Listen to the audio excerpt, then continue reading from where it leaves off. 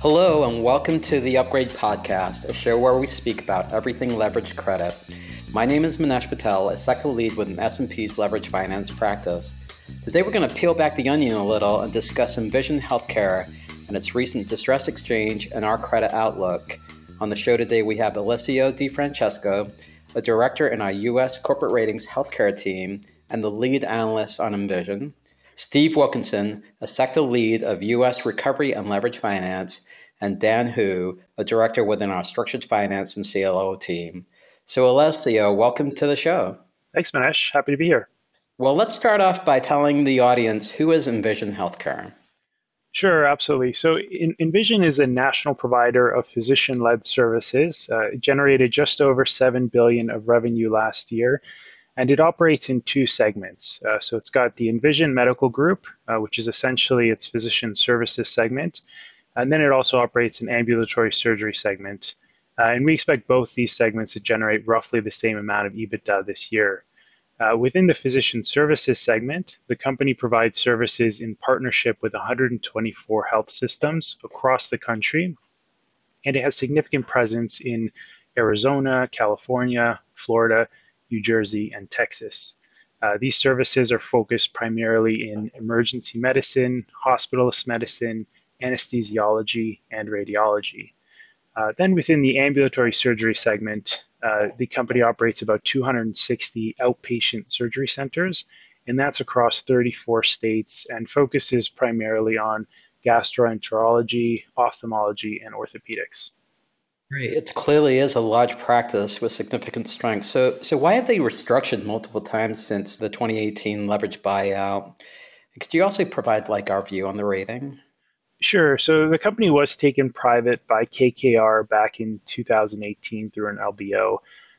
And through that LBO, it valued the company at about 10 billion, which represented a 10 times EBITDA multiple. At the time, we expected leverage to be about 8 times, with good prospects for deleveraging. So that was incorporated in our B plus rating at the time. But since then, the company has faced a number of headwinds, mostly within its physician services segment. And we feel like those headwinds have meaningfully reduced its profitability and cash flow prospects over the years. These include legislative scrutiny on out-of-network billing that drove up costs for lobbying and advocacy efforts, lower reimbursement rates from large payers that also contributed to higher litigation costs, and the ongoing shift in lower acuity patient volumes from emergency rooms to lower cost alternatives. You can think of telehealth, which benefited from a flood of first-time users during the pandemic. There's also growing popularity of urgent care sites and multi-care facilities. Then COVID-19 hit in early 2020, and that led to a significant drop in patient volumes, particularly elective procedures. And the first distressed exchange took place in April of 2020, and that was shortly after the pandemic began. And through that process, the company reduced its debt by only about 330 million. So still with debt levels north of 7 billion and weak cash flow prospects, we saw the capital structure as unsustainable. So its rating remained in the triple C category. From then until fairly recently, conditions appeared to be improving in that the company received grants from the CARES Act, along with other stimulus efforts, which bolstered its liquidity position. We were also seeing patient volumes gradually improve to near pre-pandemic levels, albeit with a mix that included more higher acuity patients, which is less favorable from a profitability perspective. And Congress also passed the No Surprises Act, which appeared to be more favorable to healthcare providers than other potential outcomes when it was announced at the end of 2020. And that actually went into effect earlier this year. And then the second and most recent distressed exchange the company completed was last month. What we believe pushed them into that situation was a combination of factors that included the company's already precarious liquidity position and ongoing headwinds I mentioned earlier, which were exacerbated by increased volatility in patient volumes stemming from the Omicron wave that we believe made it difficult for Envision to efficiently manage clinical utilization.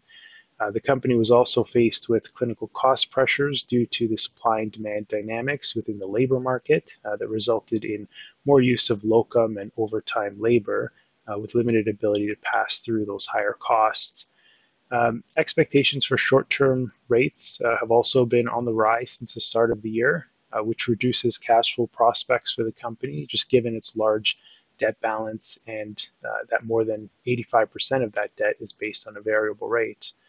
And lastly, there's some uncertainty regarding how reimbursement rates may be affected by the No Surprises Act. The recent restructuring resulted in a reduction of consolidated net debt of about $530 million and increased its unrestricted cash balance to about $1.2 billion. However, similar to the last time they restructured, we continue to view the existing capital structure as unsustainable and currently have a CCC rating with a negative outlook on the company. Despite the large cash injection from the transaction, we believe Envision's capital structure remains unsustainable because we expect annual discretionary cash flow deficits of 100 to 300 million over the next couple of years. And that owes in large part to profitability weakness in the physician services segment, with EBITDA margins likely to remain in the low to mid-single digit area through at least 2023. There's also significant uses of working capital we anticipate, increased capex to expand its ambulatory services business, and rising interest rates. The company also has just under $750 million outstanding under its ABL and revolving credit facilities that come due in October 2023. In our view, the company is likely to have a difficult time refinancing or repaying these obligations without unforeseen positive developments, thereby making a default scenario likely within the next 12 months.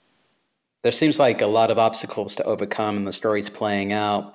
There's also some concern about their relationship with the United Healthcare and the impact of No Surprise Act. So can you discuss the current state of their relationship with United Healthcare and the impact of becoming an in-network provider? Additionally, how could the No Surprise Act play into the credit story? Sure, absolutely. So United Healthcare cut Envision out of its network at the start of last year, and it remains out of network today. The two have clashed over reimbursement rates for many years. We believe that Envision does want to return in network, but that if that were to happen, those rates would likely be lower than the previous in-network contract they had with United. And these ongoing negotiations regarding reimbursement rates may also be affected by how the No Surprises Act is implemented. When first announced, we viewed the No Surprises Act as a positive development for Envision, and that was because it provided a dispute resolution process that could help resolve payment disputes more quickly. Previously, healthcare providers settled these disputes in court at high legal costs against very powerful payers such as United. The legislation also allowed providers to bundle claims against payers in arbitration, and in most cases, the losing party would pay for arbitration. All that said, uncertainty remains around what the ultimate impact will be from the No Surprises Act, particularly given that there haven't been many cases that have gone through the process. One of the key things we'll be watching for is how much importance arbitrators will place on the qualifying payment amount, or the QPA, when deciding on the appropriate reimbursement rate versus other factors that some providers focus on to argue for higher rates. Those other factors include the provider's training and experience, the difficulty of the service, and party attempts to enter into a network agreement. So it's difficult for us to assess what the ultimate impact will be on Envision's profitability and cash flow under this new framework, in part because we don't have exact figures on how much of its patient volume is out of network, what its in-network contract rates are relative to QPA, what importance the dispute resolution process will ultimately place on the QPA, and how insurance companies will act under the new framework regarding claim approvals and negotiating tactics. Well, thanks, Alessio. That was a great overview. Let's move on to Steve, who worked with you to assess the impact on the recent debt exchange on lenders. Steve, can you describe the exchange and its impact on first lien lenders? Thanks, Manish.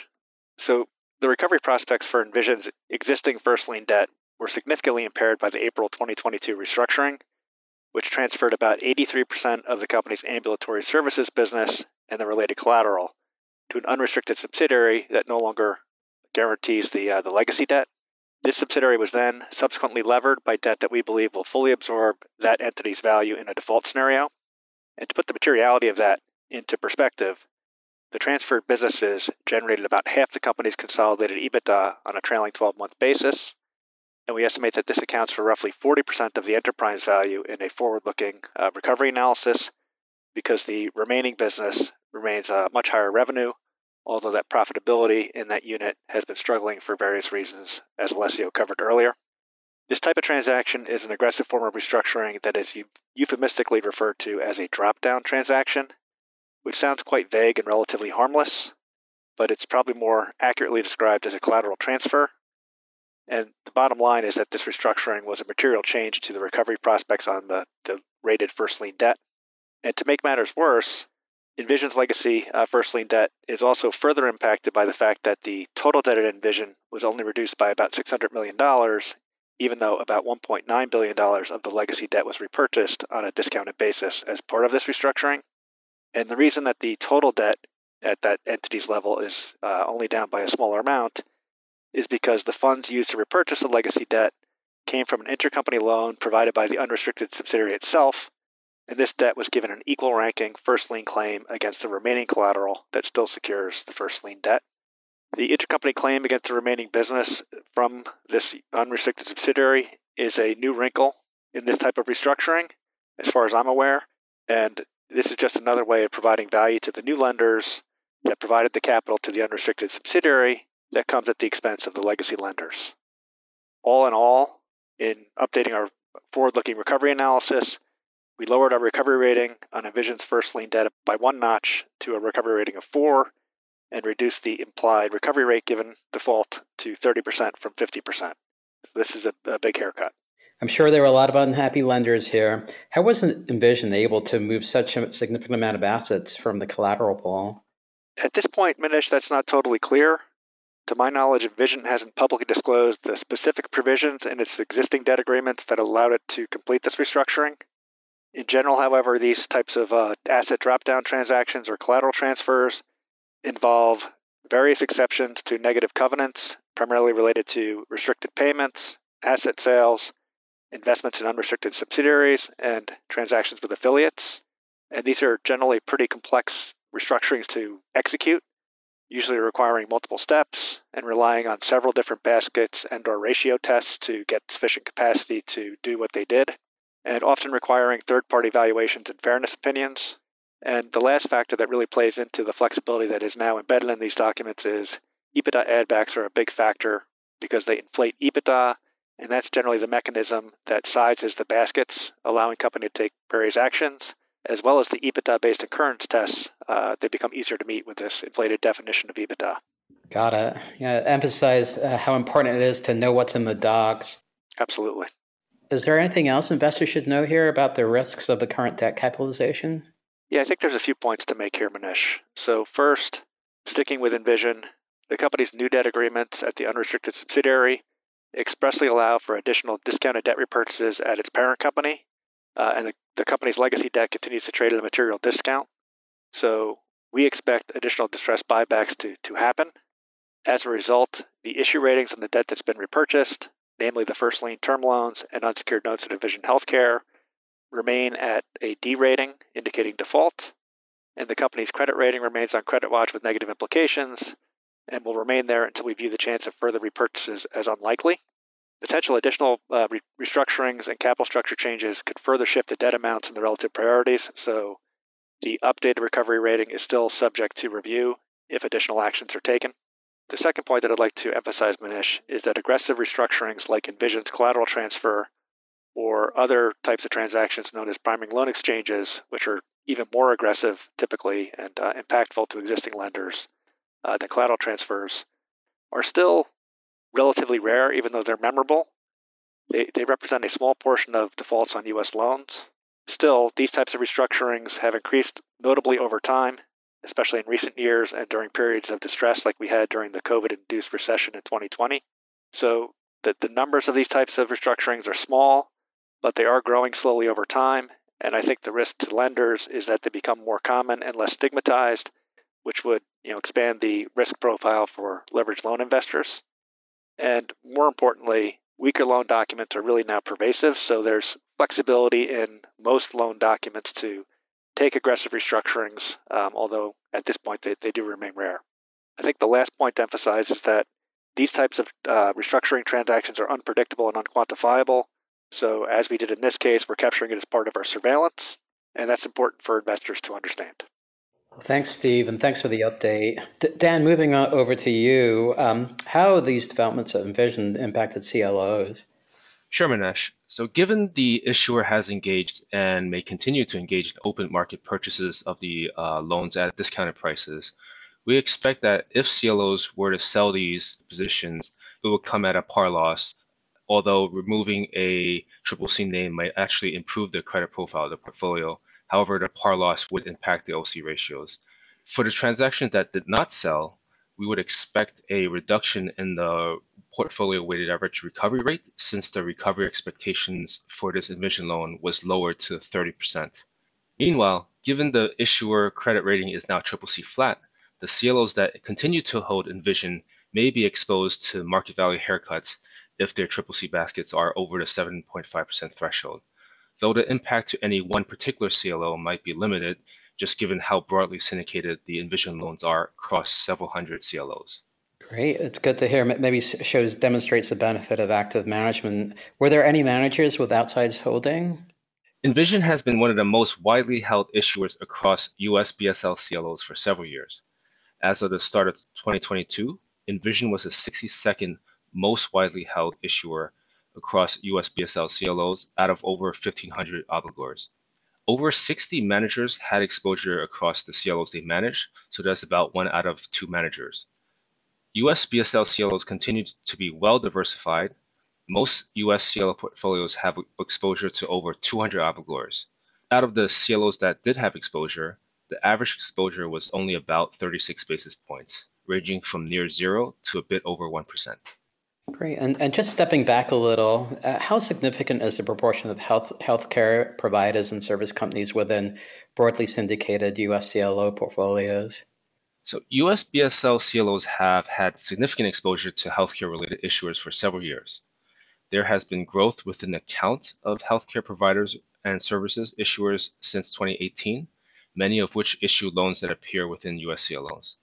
Under the GICS industry framework, exposure to healthcare providers and services issuers has grown to become the second largest GICS industry within US BSL CLO portfolios, and that represents about 6.6% of overall exposure as of second quarter 2022.